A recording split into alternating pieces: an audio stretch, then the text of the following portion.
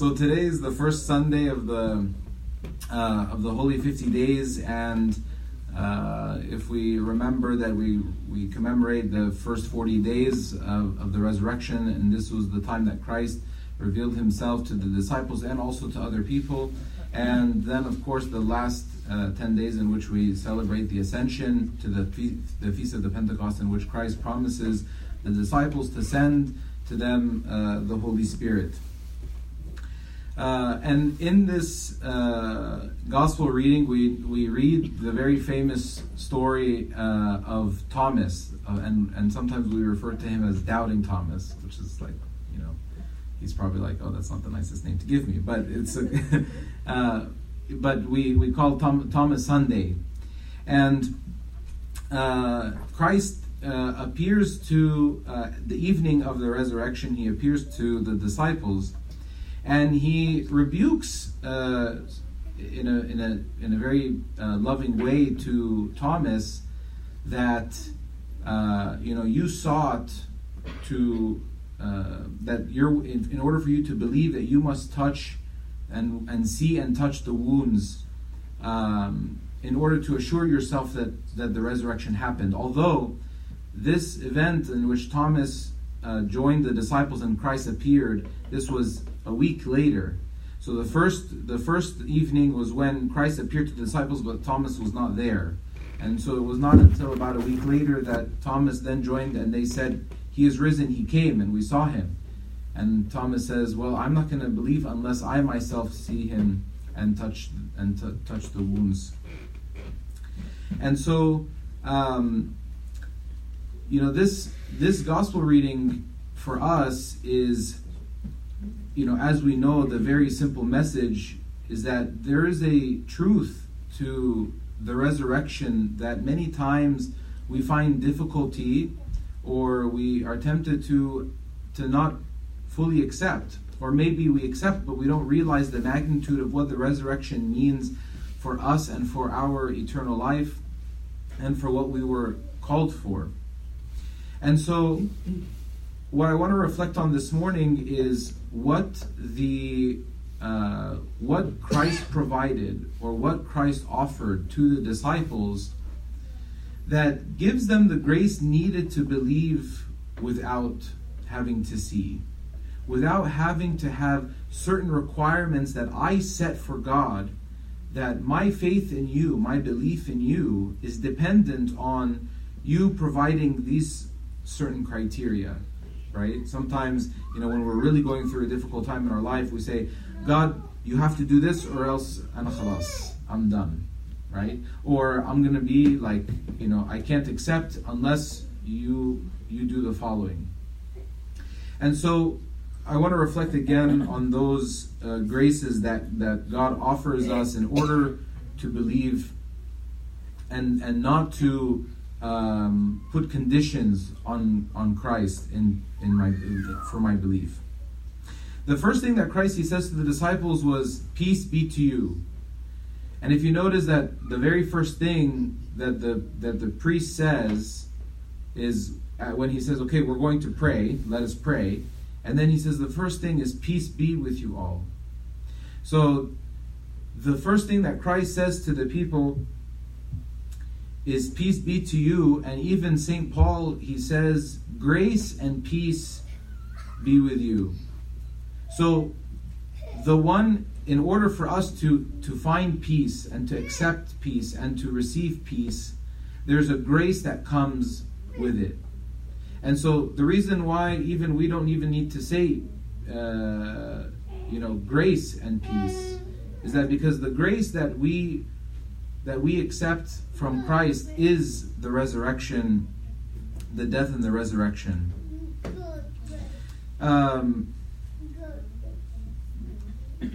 The first time, so we read in the gospel reading, when he said this, he showed them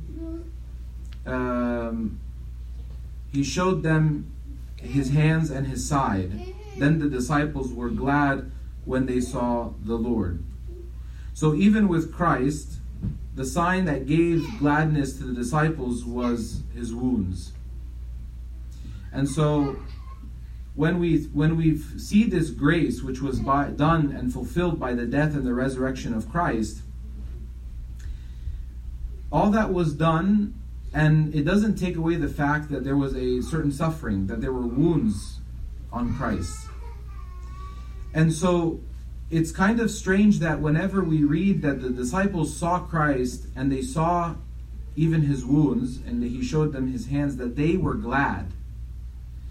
And it's not that they were happy because he had wounds, obviously, but they were glad to see him. They were glad to see that the man that they put their lives and their trust in, and who promised that he would die and rise for the sake of their salvation, has now been revealed to them as the resurrected Lord. So again, everything has now been fulfilled. And we know that the disciples from the very beginning always struggled with this concept. They always struggled with Christ's mission, even to the very end, when Christ prophesied his death, that the disciples, even St. Peter, was like, no, it can't be done. And so now this gladness is a sense of closure, that this person that is standing in front of them is Christ, the living God.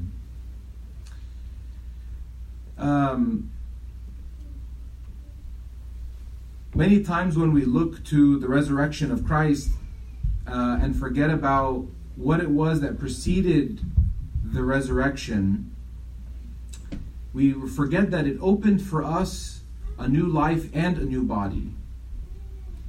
And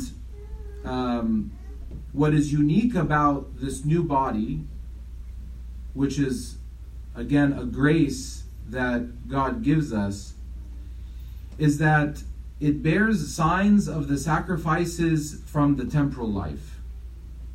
And we hear many times stories about how those who sacrifice in the world, that they receive many crowns in heaven.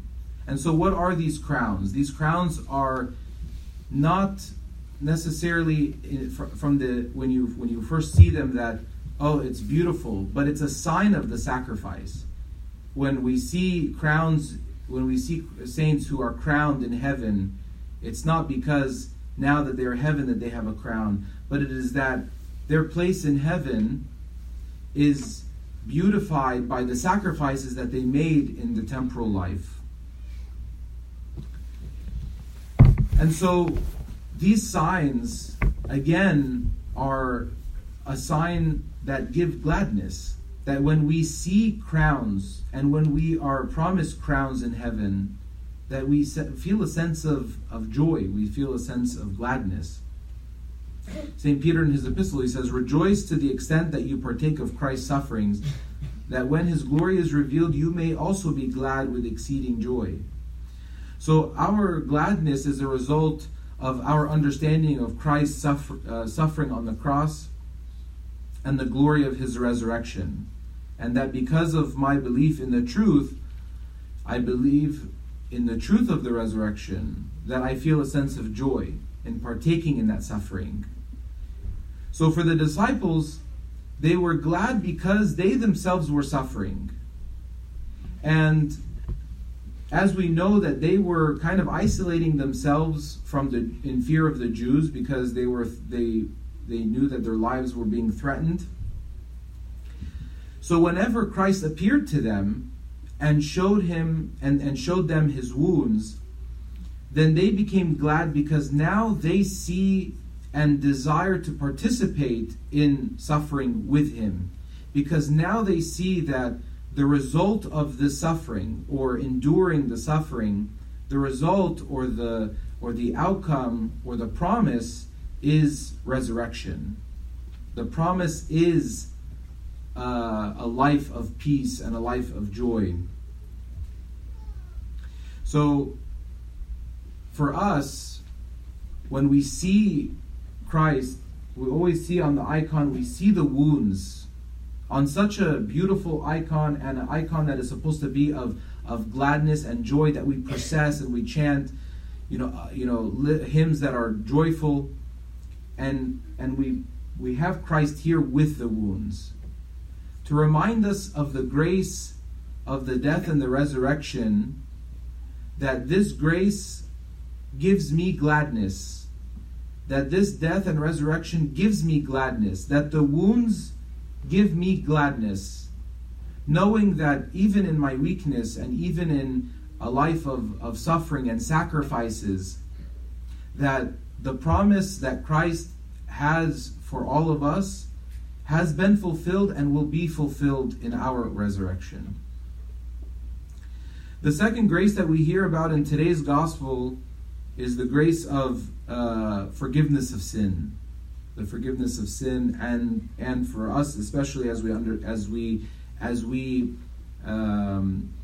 manifest this forgiveness of sin, which is through the sacrament of confession.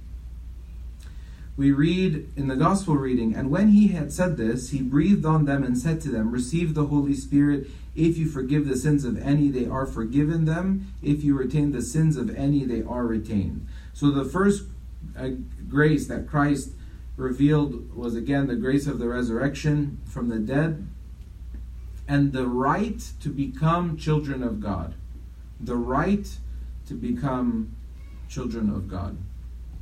So that right belongs to those who accept and believe in the resurrection of Christ, and that the continued renewal of that forgiveness and the grace from the cross and the resurrection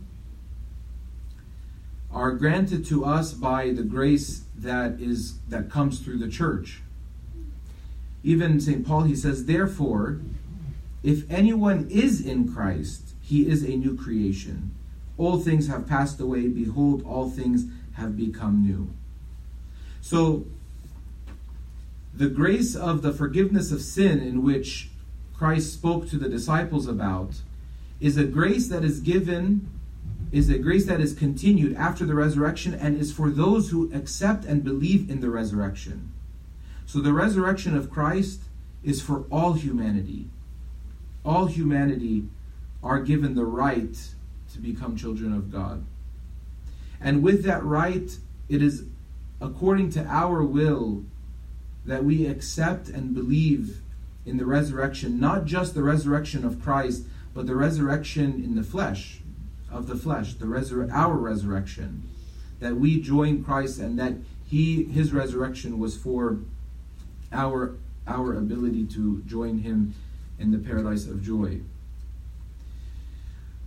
So, when we are in Christ, then we constantly seek out the graces of the church to receive renewal and to be forgiven of our sins.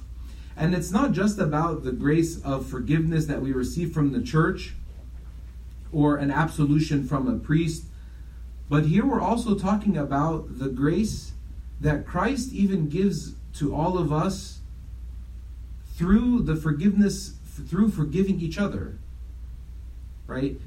So even St. Paul, he says, bearing with one another and forgiving one another. If anyone has a complaint against another, even as Christ forgave you, so you also must do. So the grace that we received from Christ, which is the forgiveness of sin, isn't administered to the people just by Christ in which he said, I forgive the people. But he said, no, go and forgive the sins of the people and then they will be forgiven.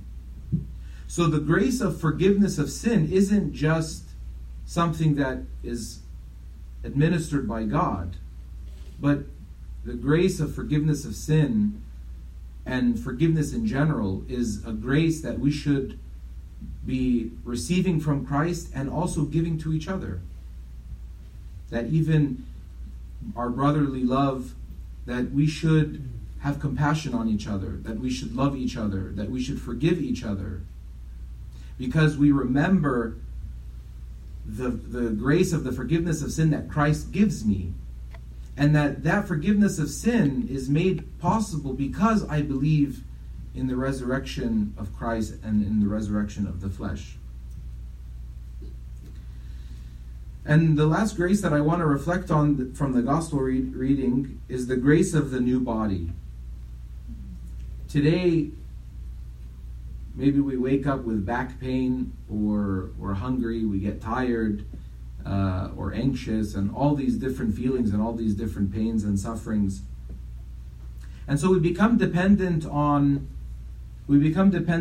things like coffee or our Tempur-Pedic mattress or food, whatever it might be.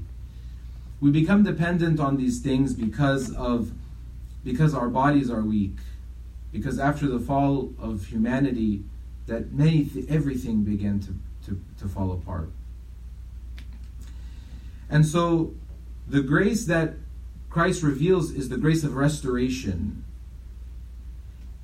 And this state, or this restoration, which we pray every week, every liturgy, is a state in which all I'm dependent on is Christ. That there aren't any distractions anymore for me. Many times what distracts us even from prayer or reading the Bible or attending liturgy is, again, all of these weaknesses, and we depend on certain things. But what we strive for is to be part of this grace, which is the grace of this restoration, in which I deny the needs of the body in order to be dependent solely on God. I'm not saying don't drink coffee, but what I'm saying is that this is the promise that is for us, that making any sacrifices or prioritizing Christ over the needs that I have over myself is something that I should strive for in my life.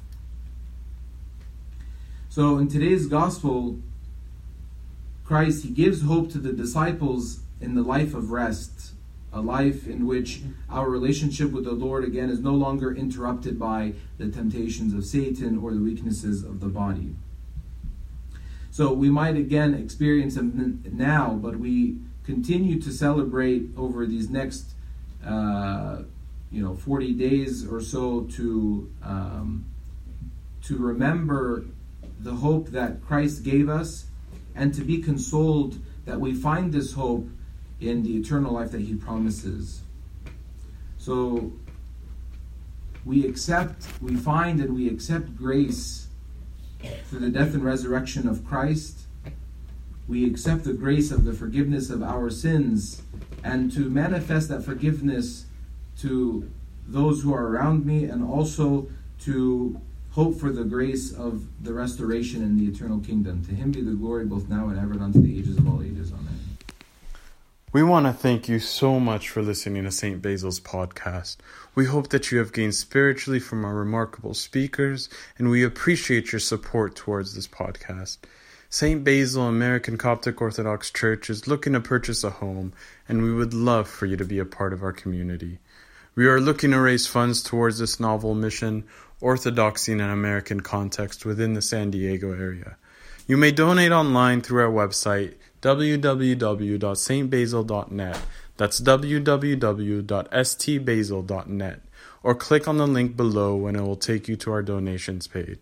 You may also mail in your contribution at the address located on our website. We thank you for any contribution, and may our Lord Jesus Christ always bless your heart and home.